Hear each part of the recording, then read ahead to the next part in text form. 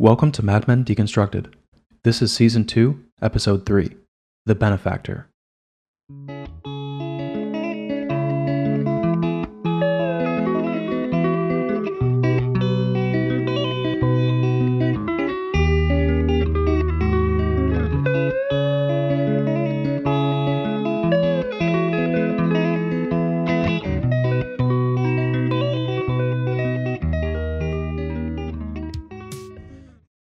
We left the Mad Men story amidst the 1962 crash of American Airlines Flight 1.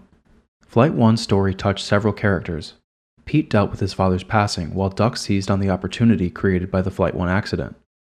Peggy struggled with judgment, and Don pondered the idea of loyalty, reticent to drop a client, troubled by Sterling Cooper's unfeeling self-interest. If for those who think Young shows the fading embers of Don's purpose, Flight 1 is perhaps the spark that sets off Season 2. And Episode 2.3, The Benefactor, introduces more conflict through the controversial characters of Bobby and Jimmy Barrett. Melinda McGraw had recurring roles in The X-Files, Desperate Housewives, and The West Wing before she was cast as Bobby Barrett. McGraw would eventually play Barbara Gordon in the 2008 movie The Dark Knight. She lends confidence and an unmistakable voice to the Bobby Barrett character.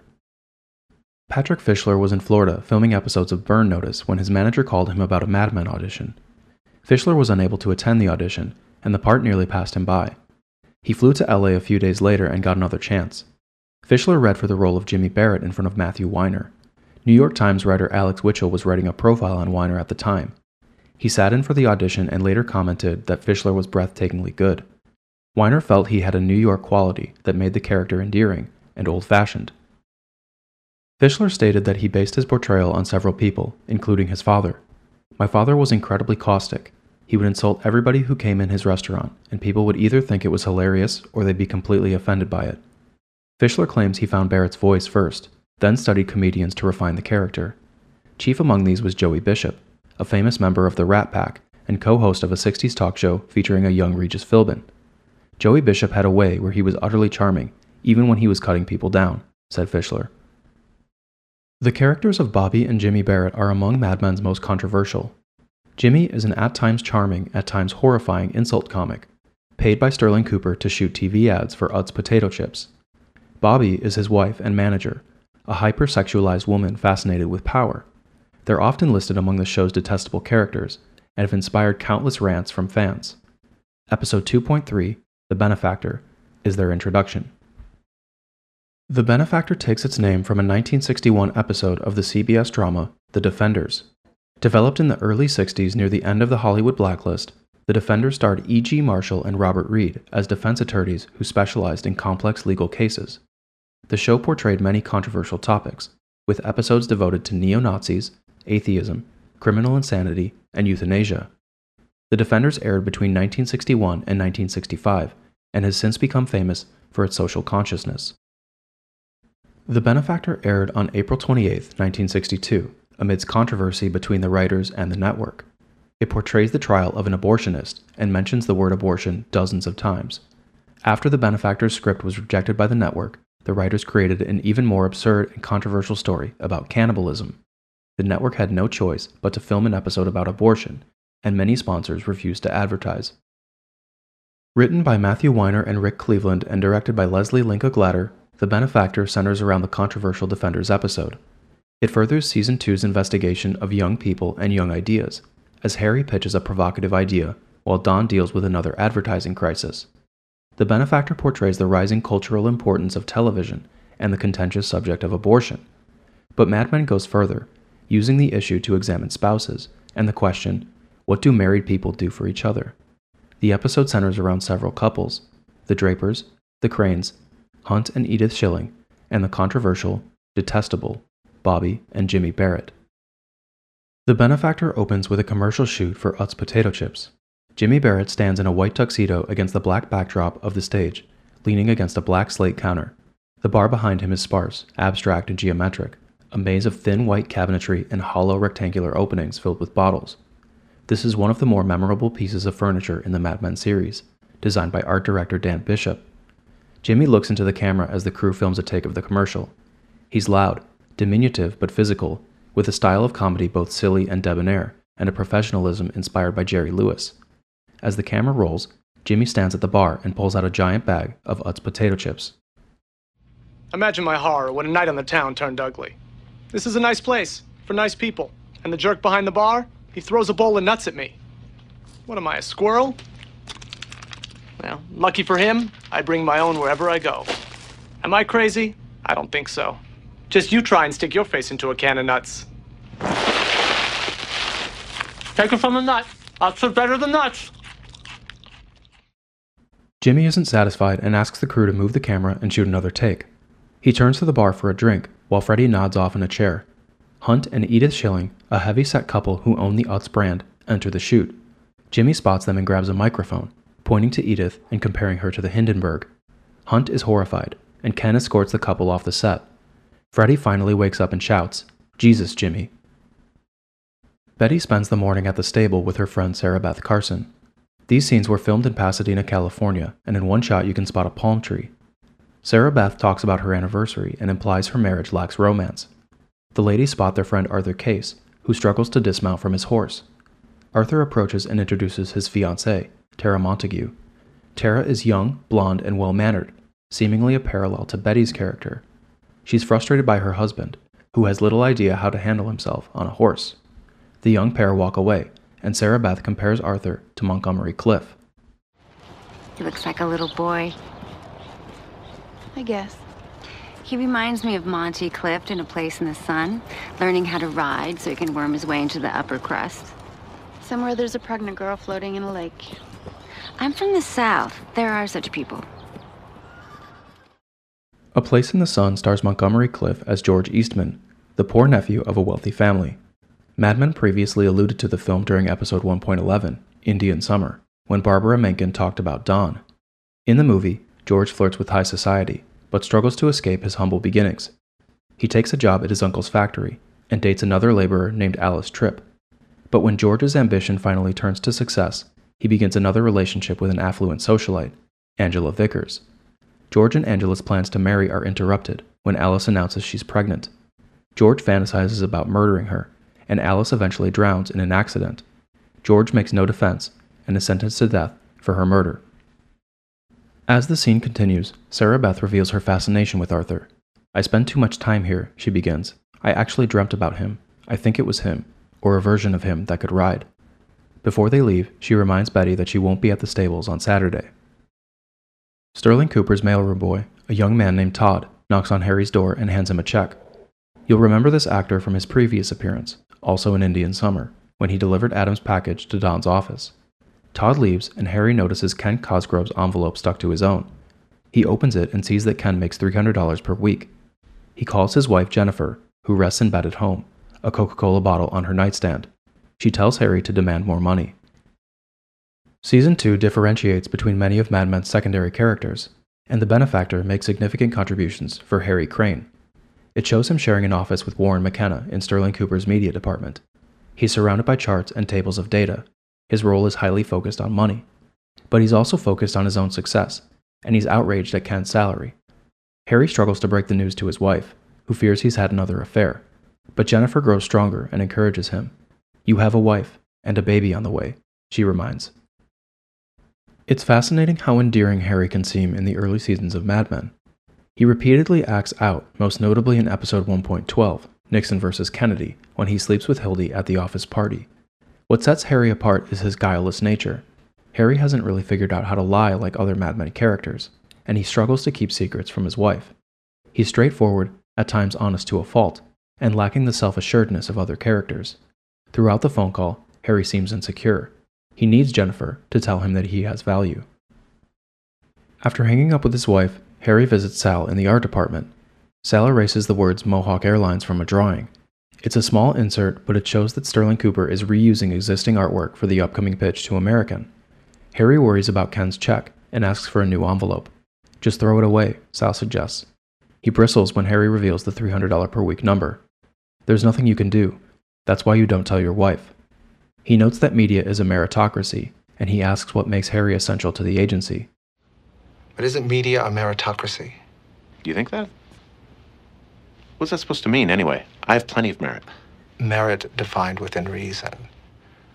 As in, this place can't run without you. Well, how the hell do I do that? Then you're worth every penny they're paying you.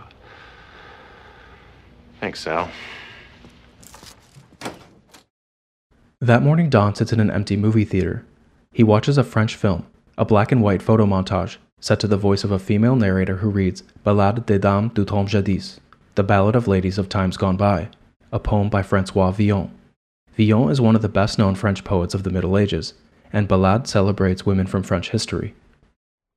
The Queen Blanche, white as a lily, who sang with a siren's voice, Bertha Bigfoot, Beatrix, Alice Arrembourg, who ruled over the Mayan, and Joan, the good woman of Lorraine, whom the English burned in ruin. Where are they, O sovereign virgin? O where are the snows of yesteryear? The film resembles the style of the French Left Bank movement. The Left Bank was a sect of the French New Wave, which emerged in the late 1950s and rejected traditional filmmaking. And with its inclusion, we've reached the point in the Mad Men series when I get to discuss the French New Wave. On March 30th, 1948, Alexander Astruc published The Birth of a New Avant-Garde, the camera stylo, in the French magazine L'Écran, literally, the screen. Astruc argued that cinema was a means of expression on the same level as art or literature. His work inspired the concepts of the politique des auteurs, known in America as auteur theory. Auteur theory centered around the auteur, or author, a filmmaker with a recognizable style seeking to capture a specific theme. You may recognize the qualities of auteur theory in works by modern filmmakers like Christopher Nolan, Joel and Ethan Coen, Quentin Tarantino, and even Matthew Weiner. The term La Nouvelle Vague was first used by French film critics writing for the magazine Cahiers du Cinéma. These critics rejected old notions of quality and craftsmanship in favor of experimentation. They were inspired by the 1953 film Little Fugitive, about which François Truffaut would say, "Our French New Wave would have never come into being if it hadn't been for the young American Maurice Engel, who showed us the way to independent production." Many New Wave critics started making their own films, adopting unconventional cinematography, editing, and narration, and exploring themes associated with French existentialism and absurdism. New Wave filmmakers experimented with long tracking shots, jump cuts, and breaking the 180-degree rule of camera movement. Their films often used improvised, low-budget equipment. Their dialogue was often spontaneous, focused on individual experiences, and at times directly addressing the audience. Many short documentaries produced by the New Wave adopted the style of photo montage, seen in The Benefactor. New Wave cinema became popular amidst the socio-economic recovery of post-World War II France. The movement appealed to younger audiences, disillusioned with historical tradition, who rejected France's more conventional narrative filmmaking. The famous and financially successful directors associated with the Cahiers du Cinéma formed the Right Bank. Their peers had arrived at a similar style of experimental filmmaking, though they lacked notoriety and identified more with the political left. These were the Left Bank directors, among them Alain Resnais, Agnes Varda, and Chris Marker. Their films, such as La Jetée, Hiroshima Mon Amour, and Last Year at Marienbad, have been viewed fondly by history. The film Don watches in The Benefactor is one of Mad Men's great unsolved mysteries. I and many others have endeavored to identify it, with no success, and I'm inclined to believe it was created by the Mad Men crew for this episode, borrowing from the Left Bank style. About the film, Matthew Weiner has stated, "It's a very rare French film, a film by a famous director. I won't tell you the name. I won't say the title. I'll never tell, because I don't have the rights to it." Evoking the style of Left Bank cinema furthers Mad Men's investigation of youth, fulfillment, and the creative process. Don immerses himself in younger, more avant-garde ideas, trying to recreate the spark of youth.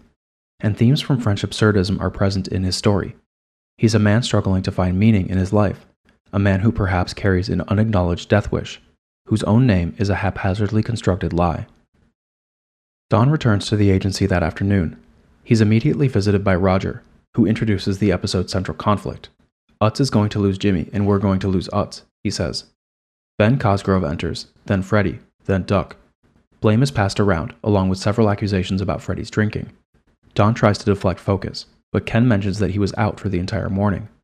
Don's going to fix it, Roger says. He knows what that nut means to Utz, and what Utz means to us. Roger lingers as the others leave. Where were you? He asks. At the printer, Don says. Roger looks at him accusingly. You should tell your girl that. Don calls Lois into his office and suggests she's not a good fit for secretarial work. Lois doesn't immediately understand she's being fired, and Don tells her to ask for a reassignment. Stick to the switchboard, he says. The scene was inspired by something Matthew Weiner witnessed earlier in his career when a person was fired without realizing it. Lois walks away dejected. Warren McKenna leaves the office that evening, suspicious that Harry is still working. Played by John Douglas Williams, Warren works in Sterling Cooper's media department. He's a rotund man, memorable for his laziness and his infatuation with Joan. He appears in only 2 episodes of Mad Men, but Warren is one of the more recognizable minor characters at Sterling Cooper. When Warren leaves, Harry dials his friend Flatty at CBS. Flatty sits in a basement office, surrounded by papers, orange soda, a package of cookies, and a bottle of Pepto-Bismol. He's drowning in work, and tells Harry about the ad crisis around the Defenders. The show is set to run an episode about abortion, and sponsors are bailing. Harry says he has a sponsor in mind. Don enters the following morning. He's greeted by Joan, who says she'll be his temporary secretary. Joan seems the perfect secretary for Don, a man becoming more bored and less interested in his work. "I'll look for another Miss Olsen," she promises. "No," Don insists. "I want someone who will be happy with that job." He asks if Jimmy Barrett is shooting that day. Later that afternoon, Don finds Bobby Barrett at the commercial set. This scene is shot entirely in silhouette, with Don and Bobby veiled in darkness against the backlit bar. Bobby presents herself as Jimmy's wife and manager. Don asks for an apology. These people are his benefactors, he says, like the Medicis of Florence. Bobby asserts that Jimmy can't be fired because of his contract. Don tries to coerce an apology, but she seems unintimidated. Jimmy doesn't have a lot of patience for business, or for businessmen, she says, laying out the conditions for an apology. He has to know he has a shot at your wife. Bobby moves to leave and Don offers her a ride, desperate to resolve the situation. They're caught in the rain outside the printer's office, and Bobby laughs as Don escorts her to his car. It's a fun bit of irony for Don, who often lies about being at the printer's when he's with his mistresses or alone, watching Pinocchio. Hail patters against the windshield as they sit in the car. "We tested every type of mothball to make the hail look right," said director Leslie Linka Glatter. Bobby leans over and kisses Don. He resists for a moment. "I don't want to do this," he says, pulling away. "Doesn't feel that way," Bobby replies. Don arrives at home that evening, where he immediately moves to the sink and washes his mouth out with soap. He pours a drink and sits at the kitchen table. Sally begs to go to the stables that Saturday, but Betty says no. She doesn't want her kids encroaching on her life away from home. Betty hands Don his watch. "I had it monogrammed," she says. He smiles appreciatively, then looks away. The camera focuses on him as he reflects on the moment. He realizes that Betty is the woman in his life, the mother of his children, and the wife who supports him unendingly. And he knows he's made a mistake by being unfaithful. Betty finds Arthur at the stable the following Saturday. He's alone, uninterested in riding. Betty says the horse needs direction and challenges Arthur to be more assertive. She pulls on the horse's reins. She needs to be told what to do. "Don't be afraid," Betty says. Here Mad Men uses the horse to represent Arthur's lack of confidence, especially around his in-laws. Arthur implies that he doesn't fit into Tara's wealthy family. All the men in her family ride like this. They also don't work, so maybe I'm wrong about it. Don spends Saturday with his kids, who watch Disorder in the Court, a Three Stooges short released in 1936. He moves to his office and dials Bobby Barrett, who answers from a hotel room where she lays alone in bed. Don brings up Jimmy's apology as Bobby teases him and tries to seduce him. "What do you want?" he says, trying to end their involvement. But Bobby grows more fascinated as Don tries to distance himself. He mentions he's at home with his children. "I like being bad," she replies, then going home and being good. Arthur approaches Betty at the barn later that day. A 2-shot shows Betty tending to her horse with Arthur in the background, the racked focus shifting subtly between them. Arthur discusses his dissatisfaction with Tara.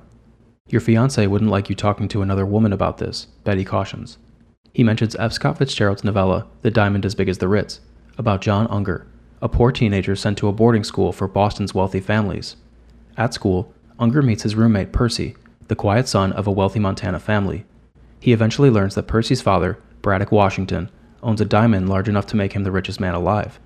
But Washington has no way to sell the diamond without devaluing the entire market, making the stone effectively worthless. Unger falls in love with Percy's sister Jasmine, but is appalled by her family's greed. Tara's family, like the Washingtons, is wealthy beyond need, and Arthur struggles to understand his place in her life.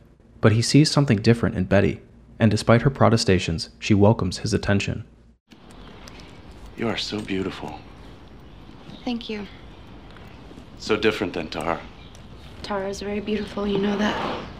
She doesn't need anything. What she does need, anyone can get her. Betty insists that Arthur is nervous about getting married.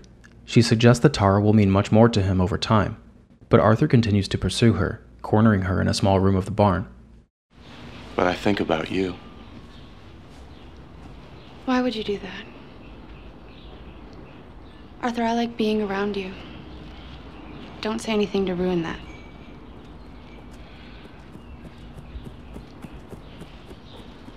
You're so profoundly sad. No. It's just my people are Nordic. Arthur leans in to kiss her, but Betty stops him. "Don't tell me what to do," he says before trying once more. She again denies him. "You're so profoundly sad," he repeats. "You're wrong," Betty says. "I'm grateful." She lights a cigarette as she walks away, her hands trembling with nervous excitement. Mad Men uses Arthur's character as a younger parallel to Don. The men share several similarities. Both come from poverty and marry into wealthy families. Like Don, Arthur struggles to find his place in that family. His wife Tara bears an intentional resemblance to Betty. And like Don, he seeks the affection of other women, perhaps feeling his place in Tara's life is superficial. Betty seeks out his attention, opting to be alone with him rather than spending the day with Sally. While she's yet to cheat, Betty is no longer a passive victim of Don's infidelity, and throughout Season 2, Mad Men will use Arthur and Betty's relationship to portray her growing independence. She doesn't need anything, and what she does need, anyone can get her, Arthur says of Tara. His words force us to examine one of the benefactor's central questions: what do married people do for each other? Despite his charm, Arthur still struggles with insecurity. He wants to feel needed. This same sentiment often motivates Don, a man who constantly seeks self-assurance despite his creative success and relationships with beautiful women. And in Arthur's words, we understand Don's dissatisfaction with Betty. She's the idealized woman, beautiful, from a wealthy family, but she doesn't need Don. She can never make him feel important in the way he wants. Betty returns from the stables and finds Don in the living room. He invites her to dinner at Lutece, hoping she can smooth over the Ut situation. "I need you to be shiny and bright," Don says. "I need a better half." The spontaneity turns to disappointment as she realizes it's a meeting, not a date. "We'll go alone another time," Don reassures. Sterling Cooper meets with Elliot Lawrence of Belle Jolie Lipstick the following Monday. You'll remember Elliot as the Belle Jolie executive who tried to seduce Salvatore in episode 1.8, The Hobo Code. He watches the Defenders episode, the camera looking back at the projector in a shot reminiscent of Season 1's carousel scene. The reel stops, and Harry speaks up. Top 20 show. Prime time for pennies on the dollar. And it's the perfect match for Belle Jolie Lipstick. Really? How does that work? Controversy means viewers. Women will find a way to watch this. Elliot asks for Peggy's opinion, and she agrees. What's better than tears to make a girl want to hear she can be beautiful, Don persuades. But Elliot eventually rejects the idea, bringing up Belle Jolie's more conservative principles. Belle Jolie is a family company. This is not wholesome. Well, there are limits to what you can get out of daytime. I don't want Belle Jolie to be part of this debate. Frustrated by the decision, Harry speaks up, emphasizing the abortion issue's popularity and suggesting the episode will attract attention. He makes a compelling argument that's eventually shut down. So you think girls who buy lipstick aren't going to be interested in this? I don't care where they stand. So it's political. Politics are in. Women will be watching. Young women. We should make some quick historical notes about the abortion debate. Before 1973's landmark Supreme Court decision Roe v. Wade, abortion was outlawed entirely in 30 U.S. states. Only 4 states allowed abortion by choice: New York, Alaska, Washington, and Hawaii. The United States recorded 292 legal abortions in 1962. But abortion was happening, despite the laws. Some have estimated that as many as 1.2 million abortions were performed each year. And though the Roe v. Wade ruling would not come for another decade, 1962 became significant to the abortion conversation due to Sherry Chesson. Chesson had taken the drug thalidomide throughout her pregnancy and knew her child would suffer fetal deformities. She contacted the Arizona Republic, who published an expose on thalidomide and revealed Chesson's decision to abort her pregnancy. Chesson would lose her job and require FBI protection due to the controversial story. She was denied abortions within the United States and Japan, and eventually traveled to Sweden to obtain a legal abortion. Abortion entered the public discussion amidst growing political interest, specifically among women.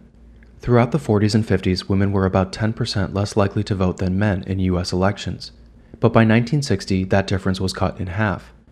Historians have frequently associated education with long-term political involvement. Women of the 60s were becoming more educated. They were attending college, where they were exposed to modern movements like French feminism, and they began to recognize their power to drive social change. Mad Men's voice of young women, Peggy, agrees that other girls will be watching, but her participation throughout the meeting is half-hearted, and when she's asked to speak, she hesitates. Despite her confident writing, Peggy's ideas about the world still seem unsettled. Throughout Season 2, Peggy seems torn between the more traditional values of her family and the more progressive values of her generation. Remember that this is 1962. While social change is coming, issues like abortion are still contentious. Many characters like Peggy come from conservative upbringings. Episode 2.2, Flight 1, introduced Peggy's Irish Catholic background, ending with her sitting in church. And this scene from The Benefactor leaves us to speculate if she would have aborted Pete's child. The Belle Jolie meeting also shows the rising importance of media and Harry's unique understanding of television. Elliot recognizes this creative thinking. "I wish we were a different type of company," he says. As the men exit, Elliot shares a passing interaction with Sal, who's still anxious about being outed. Harry is called into Roger's office, where he worries he'll be fired, but Roger applauds his initiative. "I think someone told on you, and it backfired." Mitch. Doesn't matter. Cooper thought it showed initiative. So, you're in here now. I'm smiling. What do you want? Harry stands motionless in the middle of the office as Roger relaxes, his gray suit cast against a black desk centered in the frame, backlit by the dim light of the window behind him. Harry continues clumsily. He clearly doesn't know how to negotiate. He starts by asking for a promotion. Well, I guess, for one thing, I think that we should have a television department. All the other agencies have them. And I think I should run it. You are now the head of the television department, which is comprised solely of you. Anything else? Well, actually, I think I deserve a raise. Roger gets up and pours Harry a drink. He walks over, hands Harry the glass, and starts bargaining. How much do you make? $200 a week. Plus drinks? Give me a number. How about 310? No one makes that around here, not even close. How about 2.25? Say yes. Yes. I'll throw in new business cards. You drive a hell of a bargain. Harry tells his wife about the promotion that evening. She's excited and asks about the TV show. "You wouldn't like it," Harry says, as Jennifer knits a pair of yellow socks for their expected child. He makes a racist joke about the baby being Asian, and his wife laughs. "We're proud of you," she says. The conclusion of The Benefactor unfolds over dinner at the French restaurant Lutèce. Located at 249 East 50th Street, Lutèce opened in February 1961 and operated for 43 years before closing in 2004. It was part of Les Six, a group of New York restaurants famous for fine dining. Mad Men repeatedly mentions the restaurant throughout Season 2. Don and Betty have dinner with the Shillings. Betty wears an innocently beautiful pink dress, while Edith is dressed in pure white with an ornately feathered hat. Betty makes small talk, and Don insists that Jimmy will come. When the Barretts arrive, Jimmy is captivated by Betty. He compares Don to actor Gregory Peck in the movie Gentleman's Agreement. Jimmy orders a drink and flirts with Betty, his apology unspoken. Bobby leaves for the restroom, and Don follows. He finds her in the hallway, smoking in front of a mirror. Don demands Jimmy apologize for insulting Edith, but Bobby wants to negotiate. I think an apology, and a public one like this one, has to be worth $25,000. Don grabs her by the hair and reaches up her skirt. "I will ruin him," Don warns. He wipes his hand on her green dress and walks away, returning to the table. When she returns, Jimmy makes a heartfelt apology. "There's the guy under the lights, and there's me," Jimmy says. "He's made me rich, but he hasn't made me very nice." Edith Schilling seems understanding. "I know it's what you do. I just don't have the stomach for it," she says. Jimmy bites his fist. The cue was written in the script. Don stares into the distance as he and Betty drive home that evening. Betty tears up, thrilled that Don let her into his world. "When I said I wanted to be part of your life, this is what I meant. We make a great team." The episode fades to credits with the crescendo of the Jack Jones song, Lollipops and Roses. The Benefactor won't top many lists of Mad Men's best episodes. The story is small, centered around Don and Harry. There are few scenes with Joan or Peggy, and Pete is entirely absent. But the episode retains the quality characters and thematic cohesion we expect from Mad Men. Most notable are the introductions of Jimmy and Bobby Barrett. In Jimmy, we see the embodiment of Mad Men's overarching themes about the personal consequences of professional success. Jimmy is consumed by a persona that makes him famous, but also makes him unlikable. His celebrity comes at the cost of insulting other people, and throughout The Benefactor, Jimmy struggles to turn off the unlikable parts of himself that make him successful under the lights. He's honest, brutally honest, and Mad Men portrays the problems caused by this honesty. While Jimmy is the face under the lights, Bobby is the perhaps more deplorable character, managing his career behind the scenes. Mad Men poignantly expresses this contrast through cinematography. Contrast Don and Bobby's silhouetted meeting with The Benefactor's opening scene, brightly lit, with Jimmy dressed in a clean white tuxedo, cast against a black backdrop. While Jimmy Barrett faces others with brutal, offensive candor, Bobby is much more underhanded. She's cynical and manipulative, inspired by qualities of French feminism, and she shares some of Don's unapologizing self-interest. Many fans dislike Bobby's character, and there are some critical questions to answer about her. Why is she so chaotically attracted to Don? Why is Don attracted to her? I think Don and Bobby's interactions reflect a theme that ties The Benefactor's seemingly unconnected subplots: power. Throughout The Benefactor, Mad Men's characters grasp for more influence, more control, or more money. The episode repeatedly portrays authority in interactions like Harry and Roger or Don and Lois, and Mad Men's emphasis on power feels almost heavy-handed in the interactions between Don and Bobby. Bobby's desire for Don is not given much motivation in The Benefactor. We can guess that she's attracted to Don for all the typical reasons. Don, meanwhile, sees Bobby's attempts to manipulate him as a challenge. It's fair to wonder why Don would waste his time on this woman. Throughout Season 2's initial episodes, Mad Men portrays the growing boredom of Don's life. He's jaded by the simplicity of work and the tedium of family. Bobby Barrett enters Don's life as he desperately seeks out conflict to feel the newness he describes at the end of For Those Who Think Young. But Don will struggle to control the Barretts throughout Season 2, as they threaten his life's tenuous balance, Bobby through her uncontrollable ambition, and Jimmy through his uncontrollable honesty. The conflict they introduce will irrevocably change Don's character. The Benefactor is also noteworthy for its expansion of Harry Crane. Harry stumbles around Sterling Cooper's politics throughout the episode, but while he's sincere to a fault, Harry acts with the same manipulative self-interest prevalent in Mad Men's characters. His scene with Roger is one of the highlights of Season 2. This scene is so powerful because it subverts the traditional status dynamic between boss and employee. Harry's too naive to realize the power he holds, though, and he falls for Roger's bluffing, leaving the office with a meaningless promotion and a tiny raise. Harry's promotion won't remain meaningless, though, and The Benefactor hints at this, depicting the growing importance of television in advertising and culture. Mad Men introduced media buying in Season 1, when Sterling Cooper bought ad placements for Secor laxatives.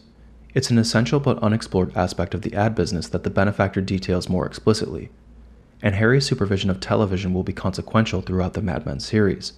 The advertising business is changing alongside the American culture, and Harry has attached himself to a medium that will dominate advertising's future. Harry's partially motivated by his wife, who reassures him that he's important. The Benefactor portrays similar acts of devotion across several marriages. Betty has Don's watch monogrammed and later helps him with a business problem. Hunt threatens to pull his business after Jimmy insults his wife. I think Mad Men makes a powerful statement about marriage here, that despite numerous temptations, despite betrayal and dishonesty, we need the support of a partner, the reassurance that we have value, to instill confidence and assuredness. It's a fitting thematic statement for an episode named The Benefactor, literally a person who gives a gift. This episode spends significant time casting Mad Men's low-status characters, Jimmy, Harry, and Edith, against its more manipulative, high-status characters like Roger, Don, and Bobby, and it repeatedly shows how a partner's devotion can elevate these people. But despite its strong thematic statement, The Benefactor is most memorable for lacking continuity with Mad Men's previous episodes. Few of the problems introduced in Flight 1 are directly confronted. The scope of this episode is small. It mainly stands by itself rather than building on Mad Men's established story.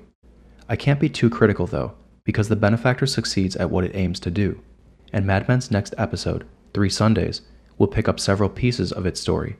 As Jimmy pitches a new TV show, Sterling Cooper prepares for the American Airlines pitch, and more of Peggy's secrets are exposed.